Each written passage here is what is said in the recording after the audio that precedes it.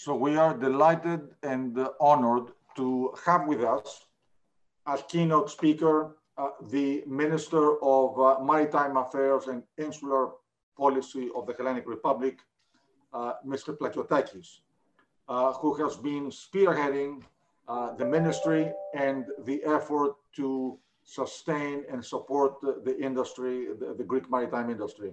Mr. Minister, thank you for being with us. The floor is yours. Thank you very much, Nicholas, for your invitation.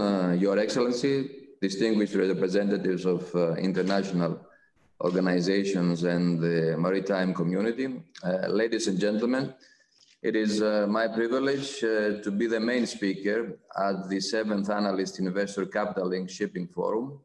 And I would like to thank the organizers and Mr. Bornozis for inviting me to contribute with the Greek government's perspective in the matter of Greek shipping being at the forefront of global trade.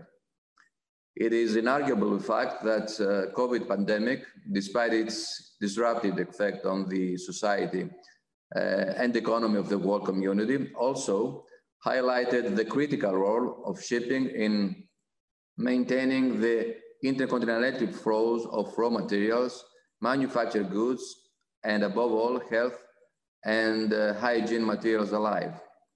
The past months have shown us very clearly how important, but also how sensitive the freight transport and logistics sector are for ensuring resilient supply chains and how important it is to create reliable and robust coordination mechanism to keep vessels running safe and smoothly around the world.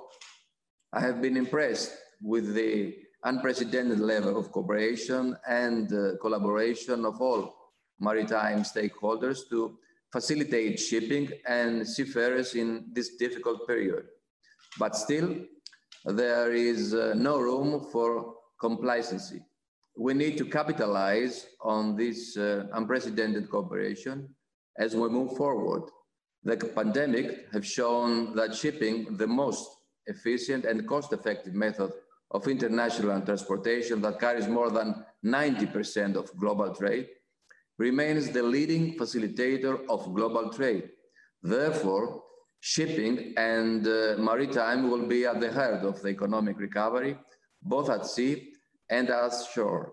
In this respect, shipping and seafarers need to be fully supported so they can fulfill their responsibilities. Flag and port stated need to show the required flexibility in cases where ship owners plans to conduct timely ship inspection and certification have been overturned by COVID restrictions. And above all, seafarers' mobility need to be ensured all around the world on the basis of their recognition as essential workers and mandated by MO, ILO, and the European Union.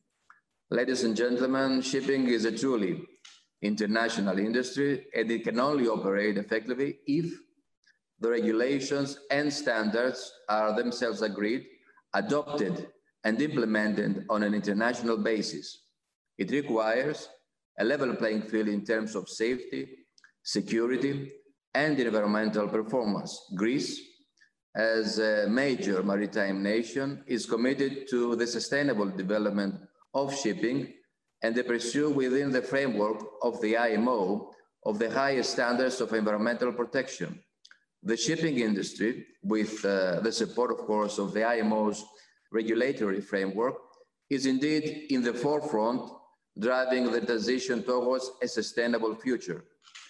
In the fiercely competitive international environment that shipping operates, I believe that we should all consider all aspects that affects the maritime sector recovery and to address challenges which have been highlighted by the pandemic. For example, issues concerning seafarers, the need for increased utilization of digital technology, the need to promote in parallel our environmental objectives, and last but not least, to promote the role and image of shipping as essential elements for a more sustainable and resilient maritime industry.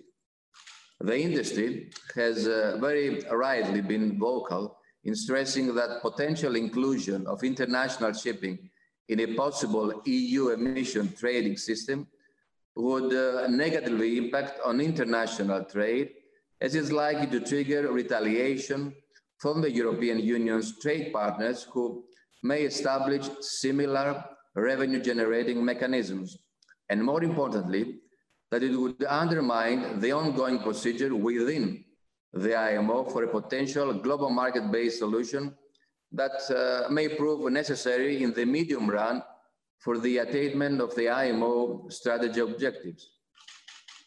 The negative paradigm of the global data collection system and the EU MRV, with the two parallel systems in operation, do not serve international shipping and should not be continued. Listening to the sector's official representatives, their practical experience, expertise, and proposals will help the regulatory bodies to move fast and adopt ambitious, but at the same time, realistic, workable, and effective rules and measures. In this context, Greece has welcomed the joint proposal of the International Shipping Association submitted to the IMO to establish a $5 billion maritime R&D fund financed by the shipping industry via a surcharge on bunker fuels for R&D focused on the deployment of new zero carbon technologies and propulsion systems. The pathway to global recovery cannot but have shipping at its core. The industry needs to express clearly and vocally its position on those important issues. For policymakers, the choice should not be to put the burden on one shipping sector or the other, one region or the other. Behind all these, there are people and essential markets that need to continue to work properly.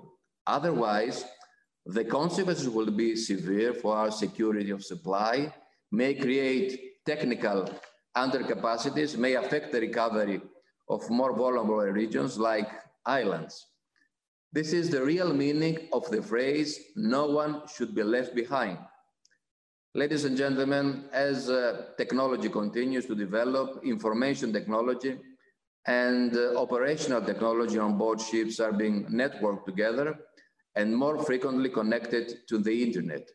Therefore, cybersecurity is an important element of ships' operation because of its potential effect on personnel, the ship itself, environment, company, and cargo. Greece follows and attaches particular emphasis to the assistance provided by EMSA to the EU MS and the maritime community to prevent, avoid, and respond to cyber attacks on shipping. Considering the technological developments and the need to reduce bureaucratic procedures as well as to ensure adequate levels of protection of information, Greece fully supports the initiatives undertaken under IMO and at the European Union level, aiming to the improvement of cybersecurity in shipping, the promotion of single maritime window systems, and the use of electronic certificates from ships. To our perspective, digitalization and automation of ships should be included in the key priorities of EU maritime transport policy. The competitiveness of the European Union maritime industry and its ability to meet the environmental, energy, safety, and human factor challenges is influenced to a large degree by research and innovation efforts, which are to be further encouraged. The need to further strengthen the research and innovation sector in shipping has been recognized as a core priority both in the European Union Council conclusions, which endorsed the Athens Declaration, and the more recently by the Opagea Declaration. This said, we support maritime R&D initiatives aiming to further improvement of the efficiency of the overall transport chain, as well as in new ships designs and equipment which further enhance safety and environmental procedures. In the same vein, we are in favor of the use of advanced ICT inspection and monitoring tools for the benefit of the European maritime transport system and of the European maritime industry.